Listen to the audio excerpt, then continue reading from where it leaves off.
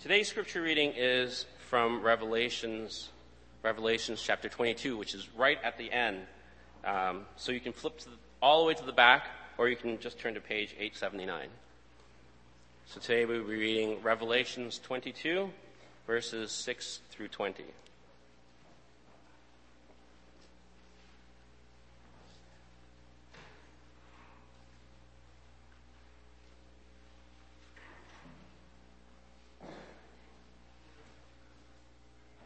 Revelations 22, verse 6.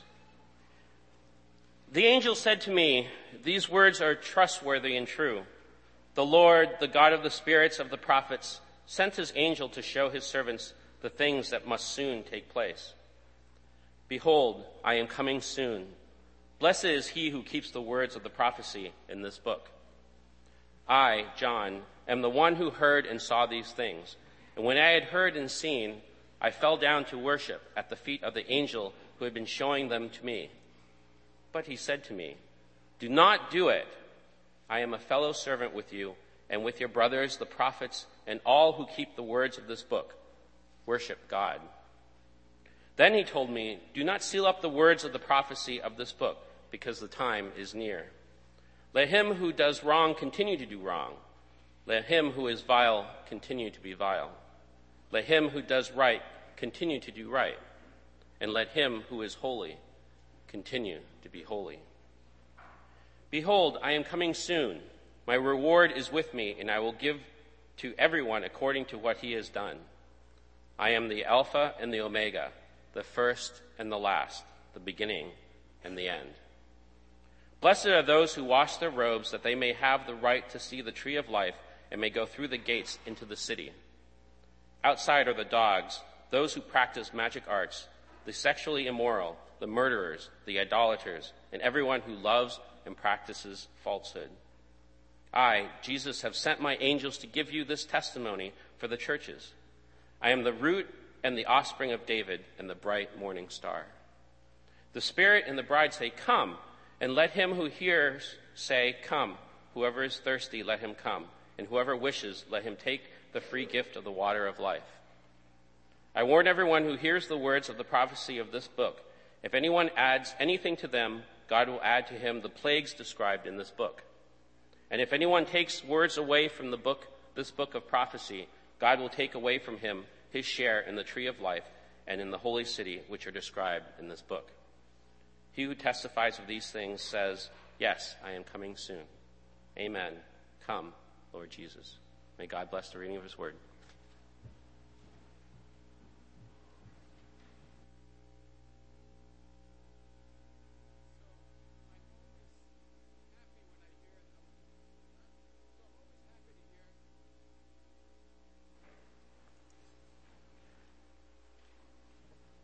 Okay. Let me find out if I can walk around. Is this the platform mic or my mic? Platform mic. My mic? I'm getting conflicting signals. I can't use my mic. Okay, here we go. I can't walk. Or unless I... It's going to be really hard. I've been walking for so long. Okay. I'm always really happy to hear that somebody's reading Leviticus, because it really makes my job so much easier. You know, there's basically a Myers-Briggs. Some of you take Myers-Briggs temperament indicator for work. And Myers-Briggs kind of categorizes people as either extrovert or introvert and so forth. But one of the categorizations is whether you're thinking or feeling. Now, this does not mean how smart you are. You know, being a T, a thinker, being a T doesn't mean you're smarter than if you're an F, a feeler.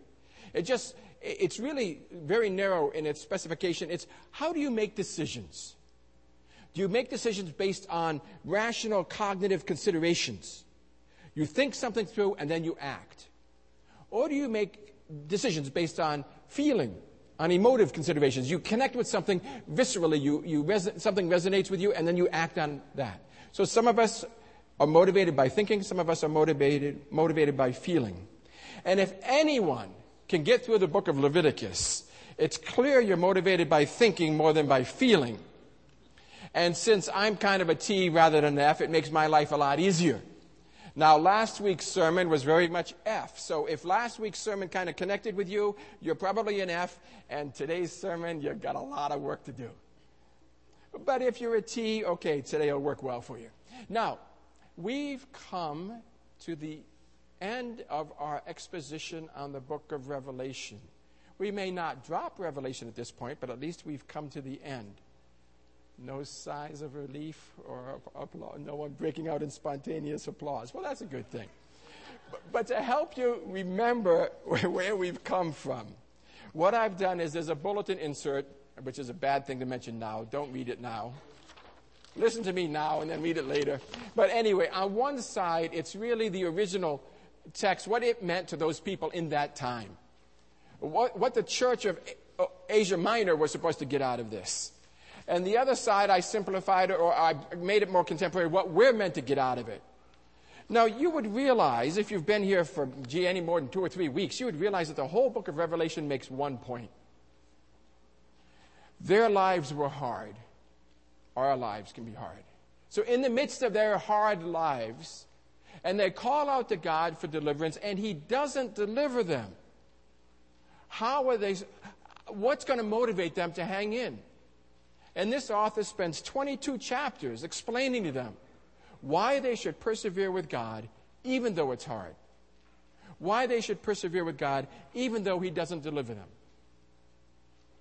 How are they going to hang in there? 22 chapters. And today is his last argument why they should persevere with God. And the point is quite simple and yet a little bit complicated. It's quite simple because he says it 5 times. Take a look at Revelation chapter 22.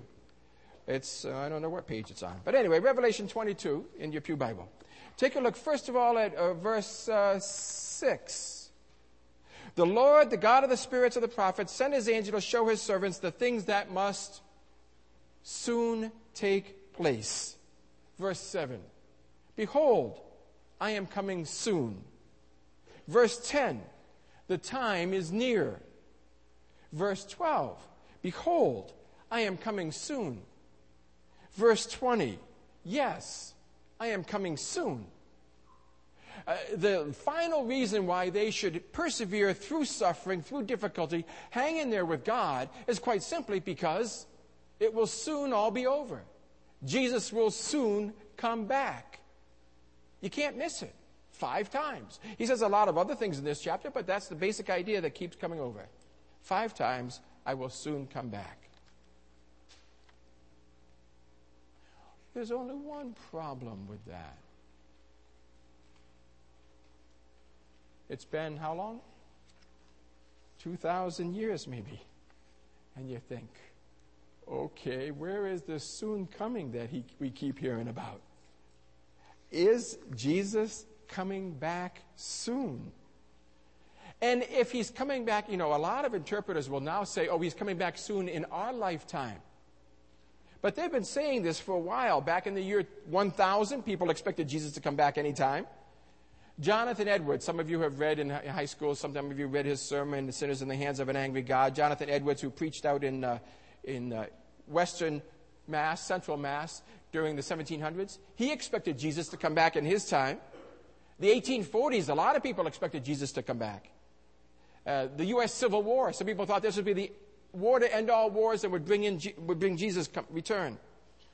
The Salvation Army, started by William Booth. William Booth thought the Salvation Army was going to be God's forces to bring in the end of time. December 31st, 1899. A lot of people expected Jesus to return before the new century. In 1988, remember the book, 88 Reasons Why Jesus Will Return in 1988? And then the sequel in 89 Reasons Why Jesus Will Come Back in 1989? Hal Lindsey in the 1960s wrote a phenomenal bestseller, swept across America, available in the secular bookstores, hinting, not actually stating, but hinting that Jesus would come back in the 1980s. Tim LaHaye made a fortune out of 12 or 14 or 15 books about Jesus coming back in time for the new millennium. He didn't say that was going to happen, but people got so excited about the new millennium, maybe Jesus is going to come back, then they started buying up Tim LaHaye's books about Jesus coming back. So a lot of people have expected Jesus to come back soon. And so far he hasn't. And if we think he's going to come back soon in our day,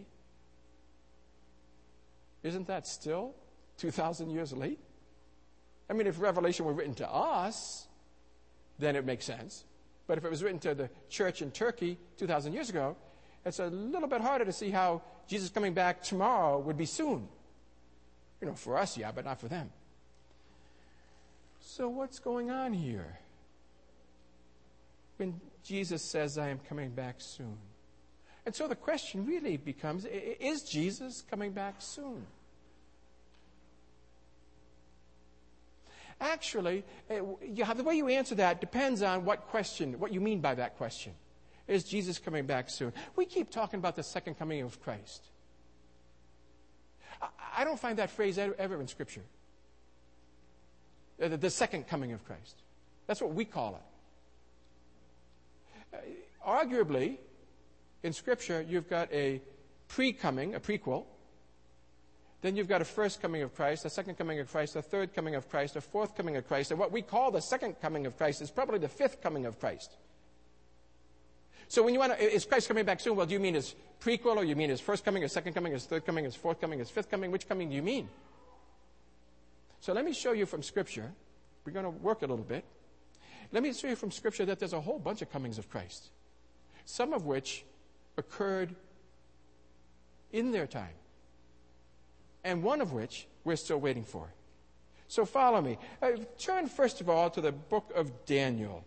The book of Daniel, chapter 12. In your pew Bible, if you brought your own Bible, I would commend you, but I can't help you. But if you use the pew Bible, page 636, Daniel chapter 12. This is really the prequel. And in the sense Daniel meant it, Christ has come. Look at Daniel, chapter 12, page 636. Look at Daniel chapter 12, verse 4, but we'll start there. Now, I want to make a point about Daniel first. We haven't spent a lot of time on it. But when Revelation was written, when John wrote Revelation, he was responding to the book of Daniel. Here's the thing. Daniel was a problem. For John and his generation, Daniel was a problem. You remember the story of Daniel, right? Daniel in the lion's den, his three buddies in the furnace. You remember all the stories, the dramatic stories about Daniel. But what does Daniel teach? Daniel teaches that when Israel is dragged off into exile, and when they're living as refugees in the midst of a superpower, and when people in that superpower decide to persecute them for their faith, what will God do? God's going to intervene. God's going to rescue them. God rescued Daniel. God rescued his three colleagues. God rescued them. And then Revelation, they find themselves in a similar situation. They're occupied. They're living as refugees within a superpower. And they're being persecuted for their faith. And they read the book of Daniel. What are they going to hear? They're going to hear God rescues his people when they suffer under a superpower. And what happens to the people in Revelation in ancient Turkey? God doesn't rescue them. So really what John is doing in Revelation is offering a reflection. Part of what he's doing is reflecting on the story of Daniel. And he repeatedly, dozens of times, quotes or alludes to the book of Daniel. And in chapter 22, today's passage, is another case where he quotes from the book of Daniel. So I take you back to Daniel chapter 12, verse 4. See what God has given all these visions to Daniel. And Daniel's written them down. And what does God say in conclusion? Verse 4. You, Daniel, close up and seal the words of the scroll until the time of the end. He's given Daniel this vision. He's told Daniel to write it down. And now he says, seal up that scroll. Lock it up. Don't preach it. Don't read it to people. Hide it. Don't tell them. Keep it closed up until the time of the end, verse 4. Verse 9, go your way, Daniel, because the words are closed up and sealed. Until when? Until the time of the end. Verse 13, as for you, Daniel, go your way until the end. You will rest, and then at the end of the days, you will rise, you will resurrect to receive your allotted inheritance. So God gives Daniel a vision of the end times, or a vision of the future, which becomes a picture of the end times. But he tells Daniel, close it up, seal it. Don't preach it, don't read it to other people. Keep it closed until the end comes. Now in Revelation chapter 22, what do we see that God says to Daniel? You see, Revelation chapter 22, verse 10. What does God tell Daniel? Do not seal up the words of the prophecy of this book, because the time is near. Daniel, seal it, because it's the distant future. And to John in Revelation, he says, don't seal it. The time is near.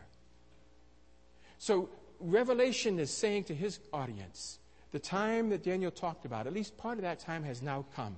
It's now here. It's no longer to be hidden. It's no longer past. It's no longer a distant future. It's now. It's our day. It's our age. This is the time. Do not seal up the words of the prophecy of this book, because the time is near.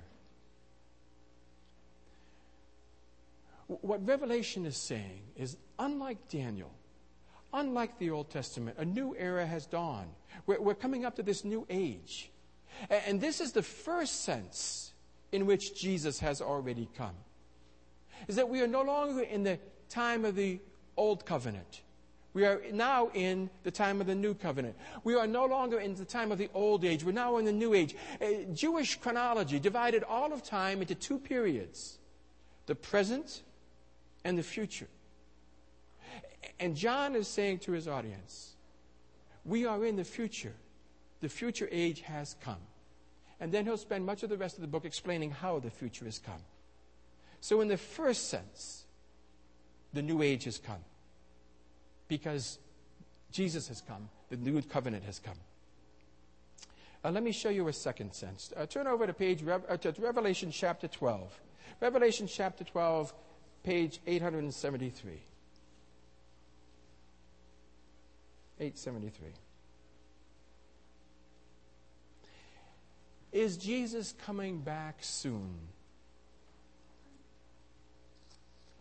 Revelation chapter 12 makes the point that Jesus has already come back.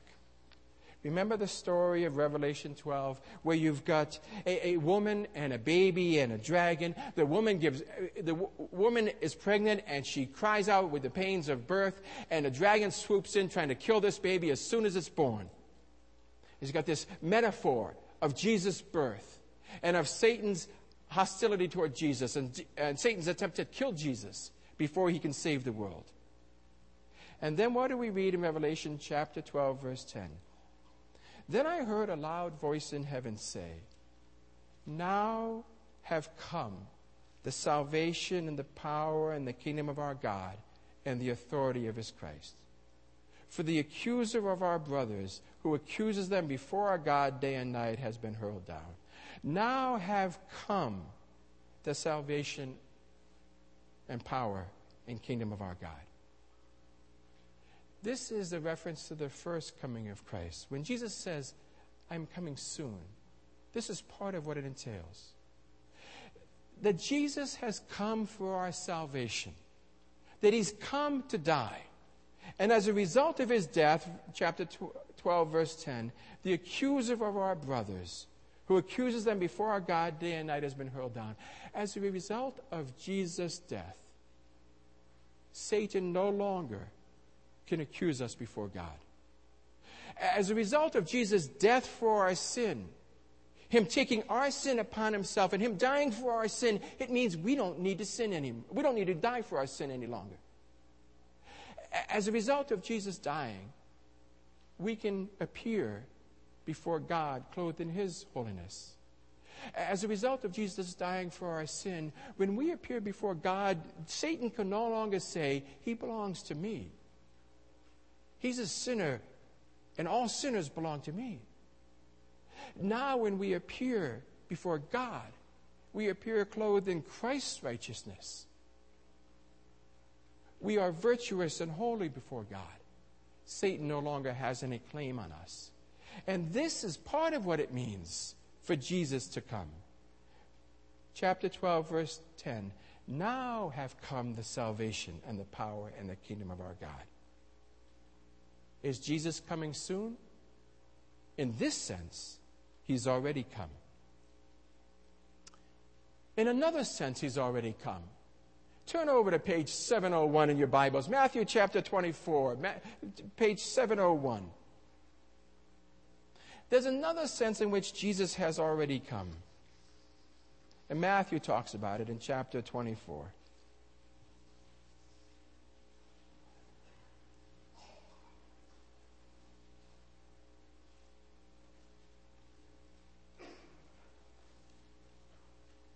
When Jesus came, he was crucified by a coalition of Jewish religious leaders and Roman political authorities. And so his crucifixion was an act of judgment against the temple and against the religious leadership of his day. In crucifying Jesus, they turned away from God. And so in response, God warns them of judgment. Jesus warns them of the coming judgment. The temple will be destroyed, Jesus warns. Jerusalem will be destroyed. The nation of Israel will be destroyed. And in Matthew chapter 24, verse 30, he talks about this destruction in chapter 24. And then he says in verse 30, at that time, the sign of the Son of Man will appear in the sky. All the nations of the earth will mourn. They will see the Son of Man coming on the clouds of the sky with power and great glory. And he will send his angels with a loud trumpet call. And they will gather his elect from the four winds, from one end of the heavens to the other. What Jesus is saying here is that the destruction of the temple of Jerusalem, the destruction of the city of Jerusalem, the destruction of Israel itself is a sign of his appearing. They will see the Son of Man coming on the clouds as they see this temple destroyed. It's an indication from God that he has rejected this temple, that he's rejected the city, that he's disciplining the nation for the crucifixion of Christ. It's a sign that the Son of Man has been exalted to the right hand of God. And this is the second sense, which we could call the second coming of Christ. His coming in conjunction with the destruction of the city of Jerusalem. At that time, the sign of the Son of Man will appear in the sky, and all the nations of the earth will mourn. And they will see the Son of Man coming on the clouds of the sky. There's a symbolic representation of Jesus coming in that destruction of the temple. We could call that his second coming. And then, his third coming. Turn yet again. Revelation this time, page 867. Revelation chapter 1 to 3.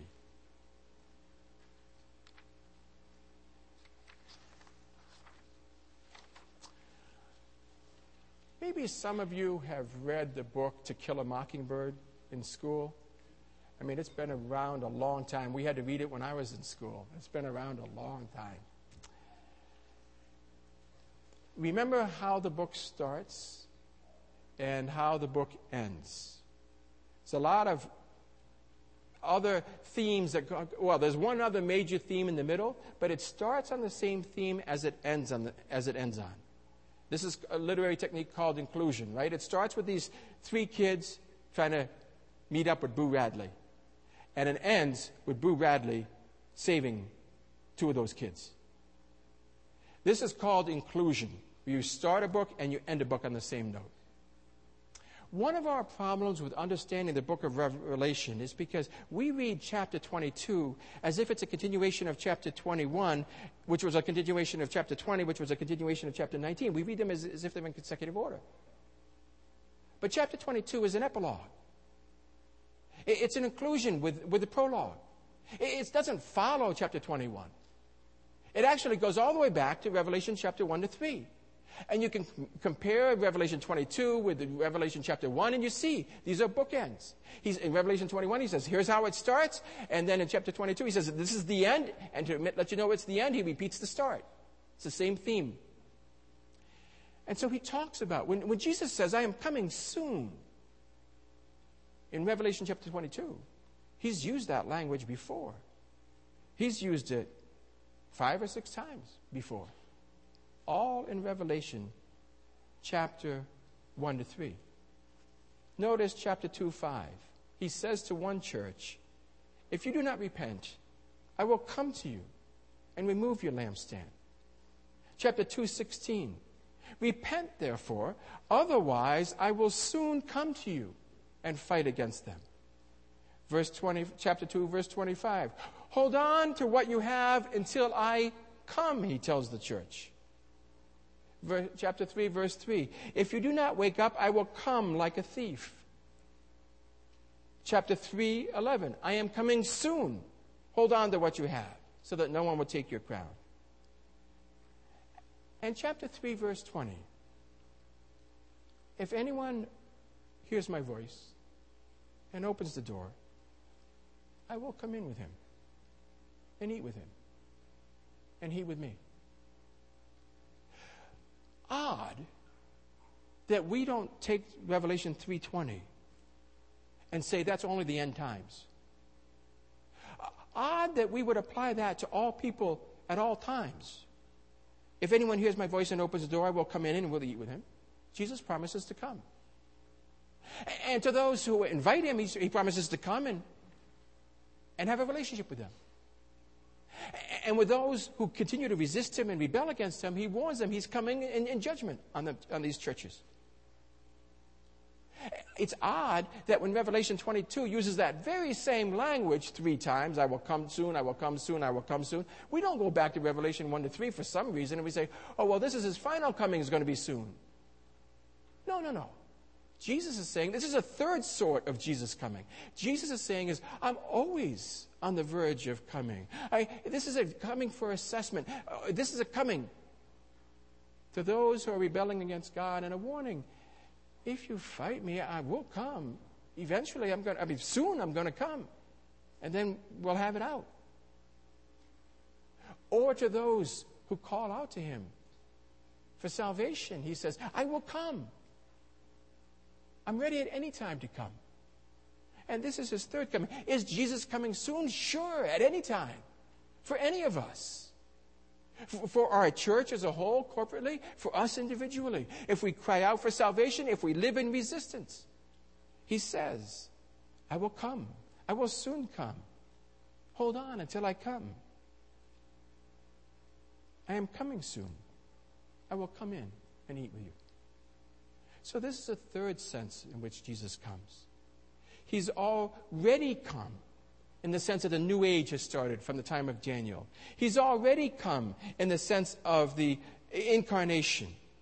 He's already come in the sense of the judgment on Israel. He comes anew every generation in the sense of assessing and offering salvation. Yet there's a fourth sense in which he comes in Revelation. Turn to Revelation chapter 18, page 876. Now, technically, you could argue this is not Jesus coming, this is an angel coming, but chapter 18, verse 4 to 6, page 876.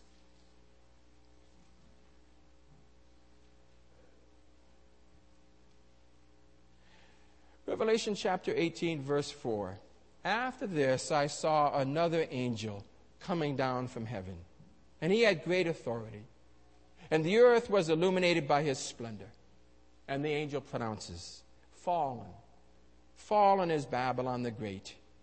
She's become a home for demons and a haunt for every evil spirit, a haunt for every unclean and detestable bird.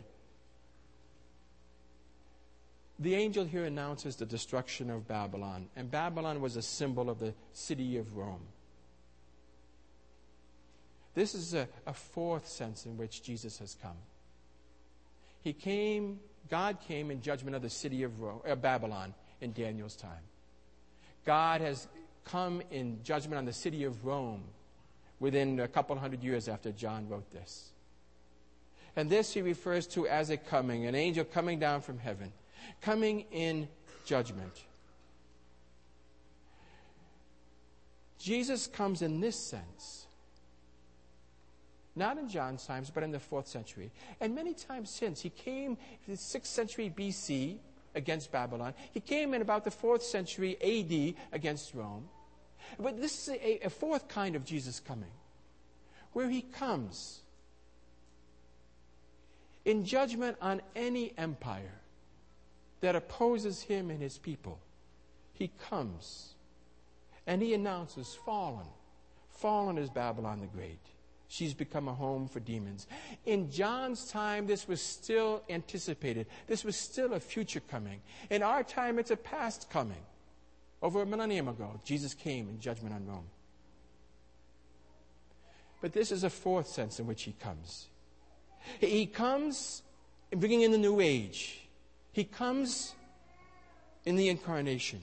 He comes in the judgment of Jerusalem. He comes in the assessment of churches through every generation. He comes as he came in the 4th century in judgment of empire. And a fifth sense in which he comes out in Revelation 19 to 21. Turn with me to chapter 21, page 878. Now, what we call the second coming of Christ is really the fifth sort of coming. It's not the second, it's the fifth. And you see in Revelation 21, we have this promise. Then I saw a new heaven and a new earth. For the first heaven and the first earth has passed away. There was no longer any sea. I saw the holy city, the new Jerusalem, coming down out of heaven from God, prepared as a bride beautifully dressed for her husband. I heard a loud voice from the throne saying, now the dwelling of God is with men, and he will live with them. They will be his people, and God himself will be with them and be their God. It's in this sense that Jesus has not fully come back yet. He has not yet fully come to dwell with us so that we can dwell with him. We are not yet directly, immediately in his presence. He is not yet in a fullest sense our God, and we are his people. We are not living in close community yet. This is the only sense out of the 5 in which Christ has not yet come back.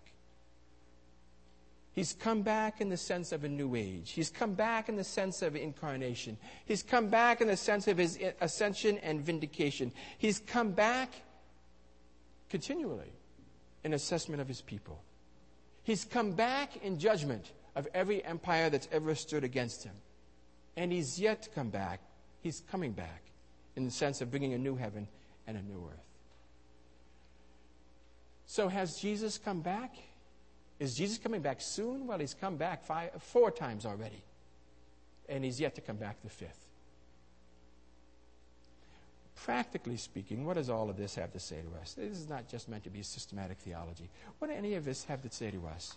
Take a look at Revelation chapter 22. This is where we are. We're in between 2 comings. There are 2 comings that are still relevant for us. There is the coming that Jesus, as he did to that church, those churches in Revelation 1 to 3, the coming in assessment. And he's coming back at a future time for full redemption. And as we live in between this in-between time, we live after his first coming. We live waiting for his 5th coming. We live in imminent facing of his 3rd coming. As we live in this in-between time, here is God's word to us. Revelation chapter 22, verses 12 to 15. Behold, Jesus says, I'm coming soon. Maybe in the sense of his 5th coming, maybe in the sense of the end of time, but maybe only in the sense of Revelation 1 to 3, assessment of our lives, assessment of our church. Behold, I am coming soon. And my reward is with me. And I will give to everyone according to what he has done. Then verse 14. Blessed are those who wash their robes, that they may have the right to the tree of life and may go through the gates into the city. Verse 15. Outside are the dogs, those who practice magic arts, divination, the sexually immoral, the murderers, the idolaters, and everyone who loves and practices falsehood. And this is where we stand, waiting either for his assessment of our lives or waiting for his redemption of all creation. And whether it's the third coming comes first for us, or whether we see it the fifth coming first for us, whichever of these comes, the consequence is still the same for how we live. My reward is with me, he says. I will give to everyone according to what he has done. Blessed are those who wash their robes, that they might have the right to salvation. Cursed are those who practice sin, divination, sexual immorality, murder, idolatry, and falsehood. This is where we all stand as we wait either for Jesus' assessment of our lives or as we wait for him to wrap up all of creation. He invites us. Blessed are those who wash their robes. This is an image for us coming to Jesus for the forgiveness of our sins. We wash our robes, we wash our clothing, we wash ourselves in the blood of the Lamb. It's a mixed metaphor. What he's doing is he's inviting us in anticipation of the fact that he's coming back to assess. He's coming back to redeem.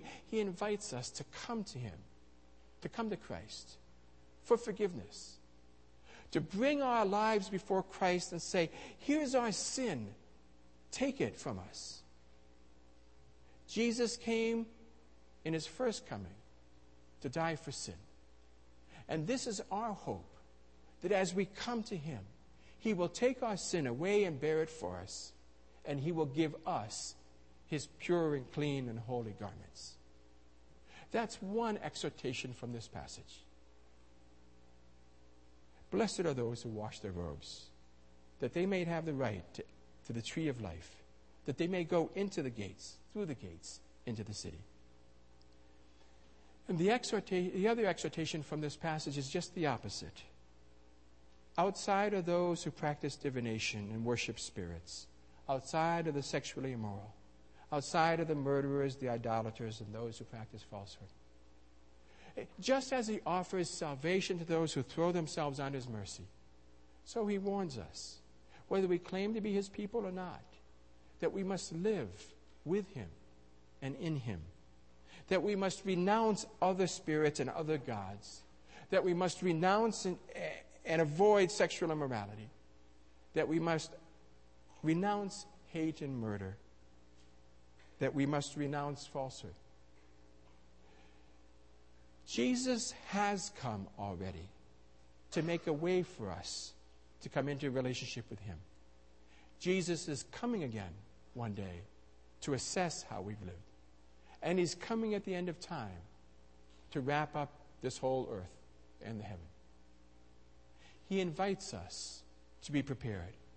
He urges us to be prepared by throwing ourselves on his mercy for salvation and on following him in obedience and in holiness. Let's pray together.